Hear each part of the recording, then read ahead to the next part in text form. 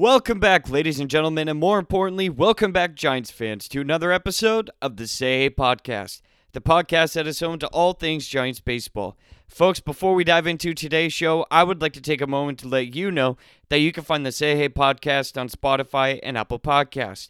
If you like what you're hearing, then don't be afraid to subscribe. And if you really like the show, then make sure to leave a review. But most importantly, make sure to spread the word. With that being said, let's dive right in.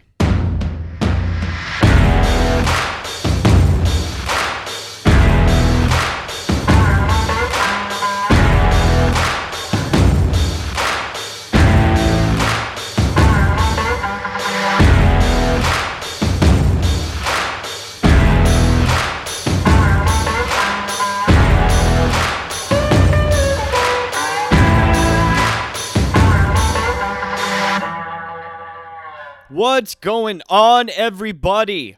Again, what a time it is to be a Giants fan. Welcome back to the Say Hey Podcast, episode 48. I'm your host today, James Donahue, as I am for every show, so hopefully that's not a deal breaker for you. Folks, I'm just going to go ahead and get right into it. The San Francisco Giants have now won 5 of their last 6 series. They now have 14 wins on the year, and they are one of the best teams in all of baseball. You absolutely cannot convince me otherwise, so please do not try. Also, the combined numbers from the Giants starting rotation during these past 4 games against the Marlins look like 27 total innings pitched, a combined ERA of 0.67, 28 strikeouts in those 27 innings, and a whip of 0.444. Holy hell, this is fantastic to watch. This is great baseball. If you are just joining the Giants bandwagon, welcome. Stay a while. All are welcome. All fans are welcome. Folks, this is crazy. I still can't believe it. The Giants are still in second place in the National League West, and they are tied for the second best win percentage in all of baseball with the other team across the bay. That's right, the Oakland A's. And right off the bat, something I realized that's different right away from last year is what I just mentioned. That's right, the starting pitching. In the game of baseball, if you do not have good pitching, you cannot depend on your offense alone to score 5, 6, 7 runs. You have to have a dependable starting rotation, or at least 3 starters you can depend on. Last year, the Giants had Kevin Gausman. He was dependable, absolutely, but that's all they had. This year, Alex Wood, Anthony DeSclafani, Aaron Sanchez, even though he doesn't get a lot of strikeouts, he still suppresses the damage. And Johnny Cueto, when he was healthy, oh my God, he was lights out. This right here, everybody, is exactly how the Giants are maintaining this insane winning culture that's been established so early on this season. Are the bats there right now? No, not necessarily. I'll still be realistic here, but they will come. They absolutely will come. The contact that all of these Giants hitters have been making with the baseball all year, again, barrel percentage, I've talked about it all year, means that the results are going to be there eventually. Again, making great contact with the baseball and not seeing results is not something that's sustainable in the game of baseball. The ball will fall, it will find a hole, and players are going to get on base, and this offense will be substantial again. And what a perfect time to get the offense started against the Colorado Rockies. That's right. The Giants just won 3 games out of 4 against the Marlins at home, and they now take on the Rockies at home, which is weird because the last time they played the Rockies, it was also at home at Oracle Park. Usually it switches, but who am I to complain about more home games? Anyways, along with talking about the preview of this Rocky series, I'm just going to go ahead and highlight individual player performances who I think, in my opinion, need to be recognized. So without further ado, let's go ahead and jump right into the show. Starting with Logan Webb. That's right. Holy shit. Yesterday, Webb pitched a fantastic game. He went 7 innings, only gave up 3 hits and 3 walks, but more importantly, he did not give up a single run, and he struck out 8 batters. That's right, Logan Webb pitched 7 innings of shutout baseball and struck out 8. This was by far the best outing of the season for Webb, and this was also one of the best outings of his career, in my opinion. I had to go back and double check on some numbers, but 8 strikeouts is in fact the most of his career, but yesterday wasn't the first time he did it. He also struck out 8 batters last year against the Diamondbacks. Alright, so what happens now? Well, now we wait and see. We wait and see if he can live in this area code of success or if this was just a fluke. I'd like to think that what happened during this outing yesterday is everything Logan Webb is capable of doing on a weekly basis, but we'll just have to wait and see what happens when he faces a new team. All of his pitches were working for him yesterday, especially the slider. The fastball and the changeup were working as well, but man, he generated some pretty dramatic whiffs on that slider. So well done, Logan Webb. Moving on to another starting pitcher, Alex Wood. During his second start against the Fish, Alex Wood absolutely dominated. He pitched 7 innings of 1-run ball. He only gave up 1 hit, which was a solo home run from Jazz Chisholm that came in the first inning, but after that, Wood became completely dialed in. He would go on to strike out 7 Marlins hitters and only walk 1. I mentioned this during Thursday's episode, but after watching 2 starts now from Wood, and to be honest, this is the most starts I've ever watched from Wood for obvious reasons, but now that I've been able to digest what he can do when he's healthy, it's absolutely no wonder to me how he produced a 16-3 record and a 2.72 ERA during the 2017 season. The man is fast-paced, and it completely disrupts the timing of the hitters. Wood only throws 3 pitches, his fastball, slider, and his changeup, and he's completely mastered how to use and locate all 3 pitches. Even though the fastball sits around 92 miles per hour, it still manages to sneak up on opposing hitters because of how fast his delivery is. When you pair that with his slider that has a swing and miss percentage of 47%, so almost 50% opposing hitters are swinging and missing, you really start to understand how Wood has been able to find success before. The Giants have always known that they can depend on Gausman. Over the past month, it's proven that they can depend on Desclafani as well. And now, well, Alex Wood is also proving he can be a third pitcher in this starting rotation the Giants can depend on every week. This only makes the Cueto injury hurt that much more because if the Giants had all 4 starting pitchers, there's no telling where they would be right now. Moving on to another starting pitcher, Kevin Gausman. Okay, sure, let's talk about Gausman. What do you want to know?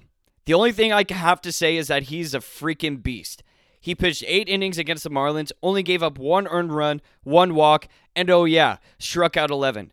At this point in Gausman's career, we know exactly what we're getting from him. We are getting the reliable ace of this staff who knows how to rack up a shit ton of strikeouts and who also knows how to win games and keep opposing hitters off balanced.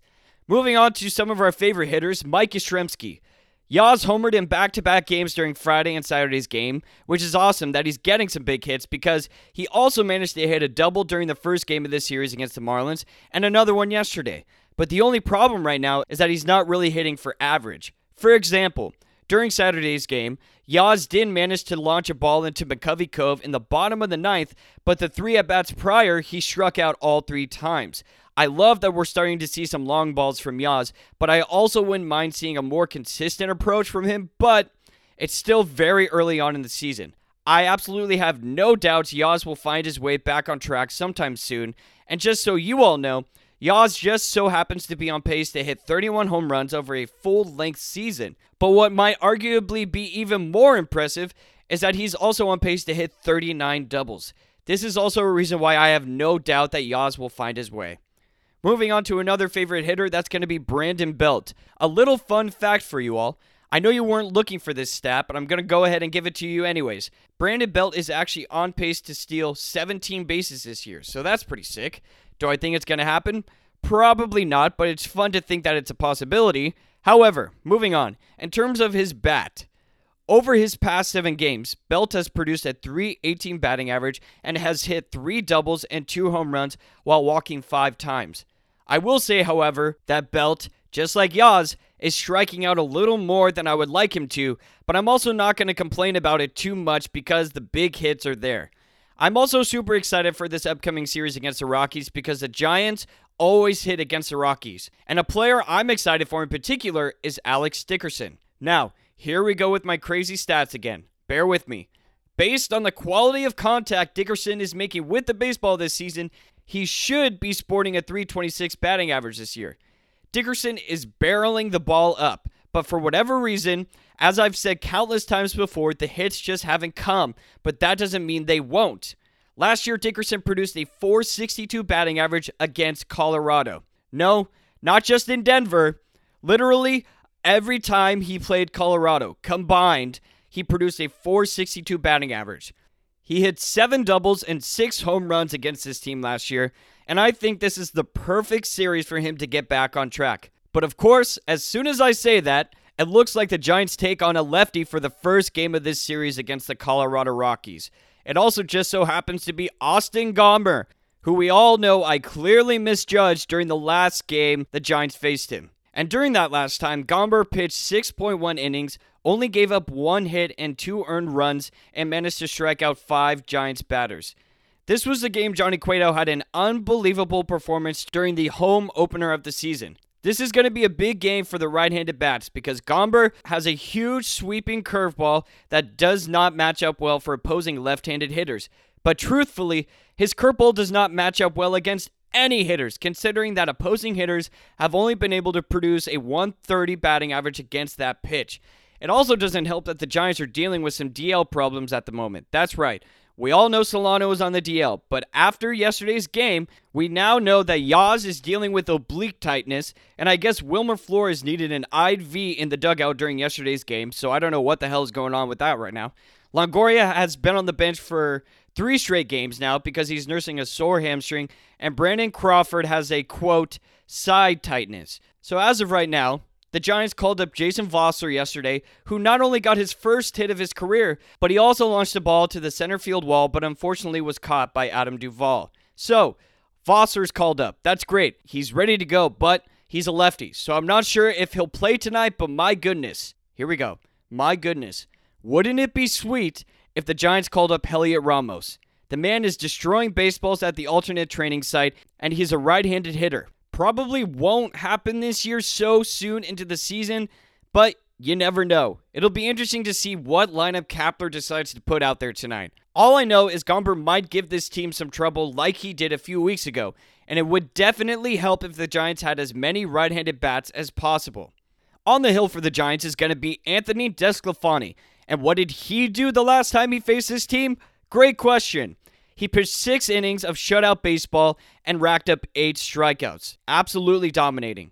Not only was the outing great, but on the year, DeSclafani has produced a 2.14 ERA, so all of his outings have been great except for his last outing against the Phillies, but that game featured a heavy dose of rain, which of course made it hard to have top-tier control of pitches, but even then, he only gave up 3 earned runs. I fully expect DeSclafani to get back on track against the Rockies, and I also expect this game to feature a bit of a pitching duel between him and Gomber. Moving on to the second game of this series, and that's going to be Tuesday night, it's going to be a matchup between Chichi Gonzalez for the Rockies and Aaron Sanchez for the Giants. There's really not much to say. The Giants have to win this game. There's not really any excuse.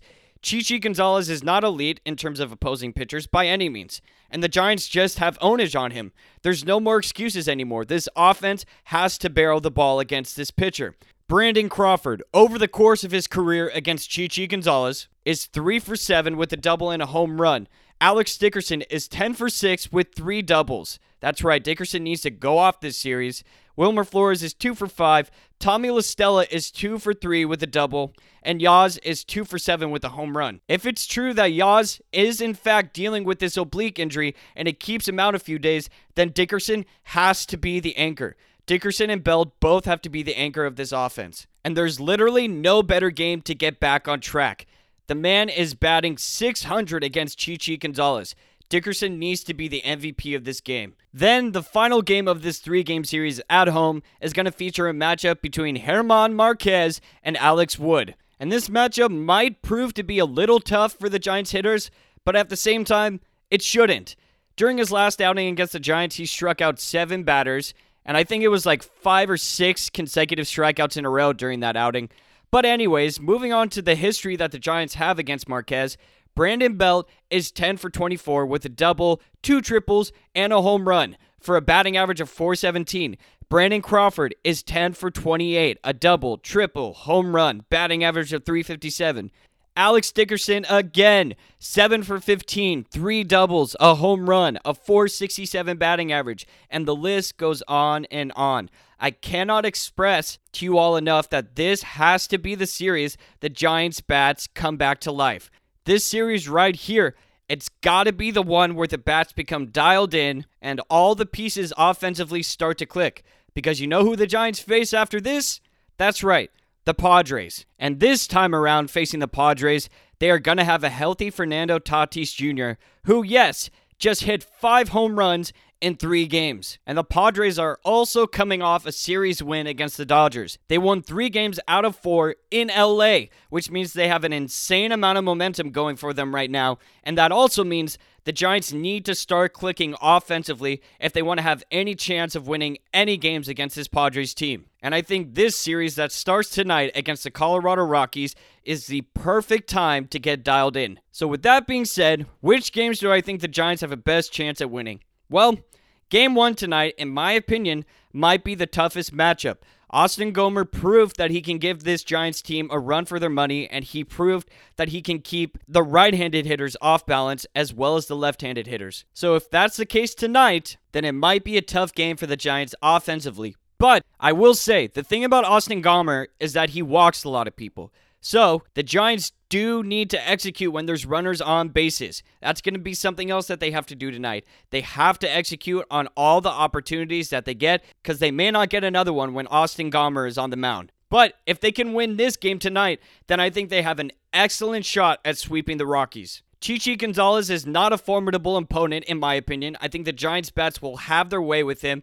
And German Marquez, even though he's good, and I actually think he's the unofficial ace of this staff, either him or John Gray, the Giants have an insane amount of success against German Marquez, and Alex Wood is on the mound for that series. So I honestly have no doubts that the Giants are going to be able to win the last 2 games.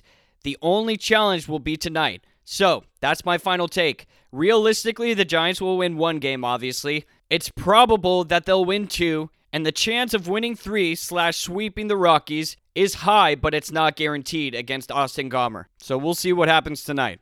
All right, everybody, that is going to be all for today's show of the Say Hey podcast. Again, thank you so much for investing your time to listen to what I have to say about our favorite team, the San Francisco Giants.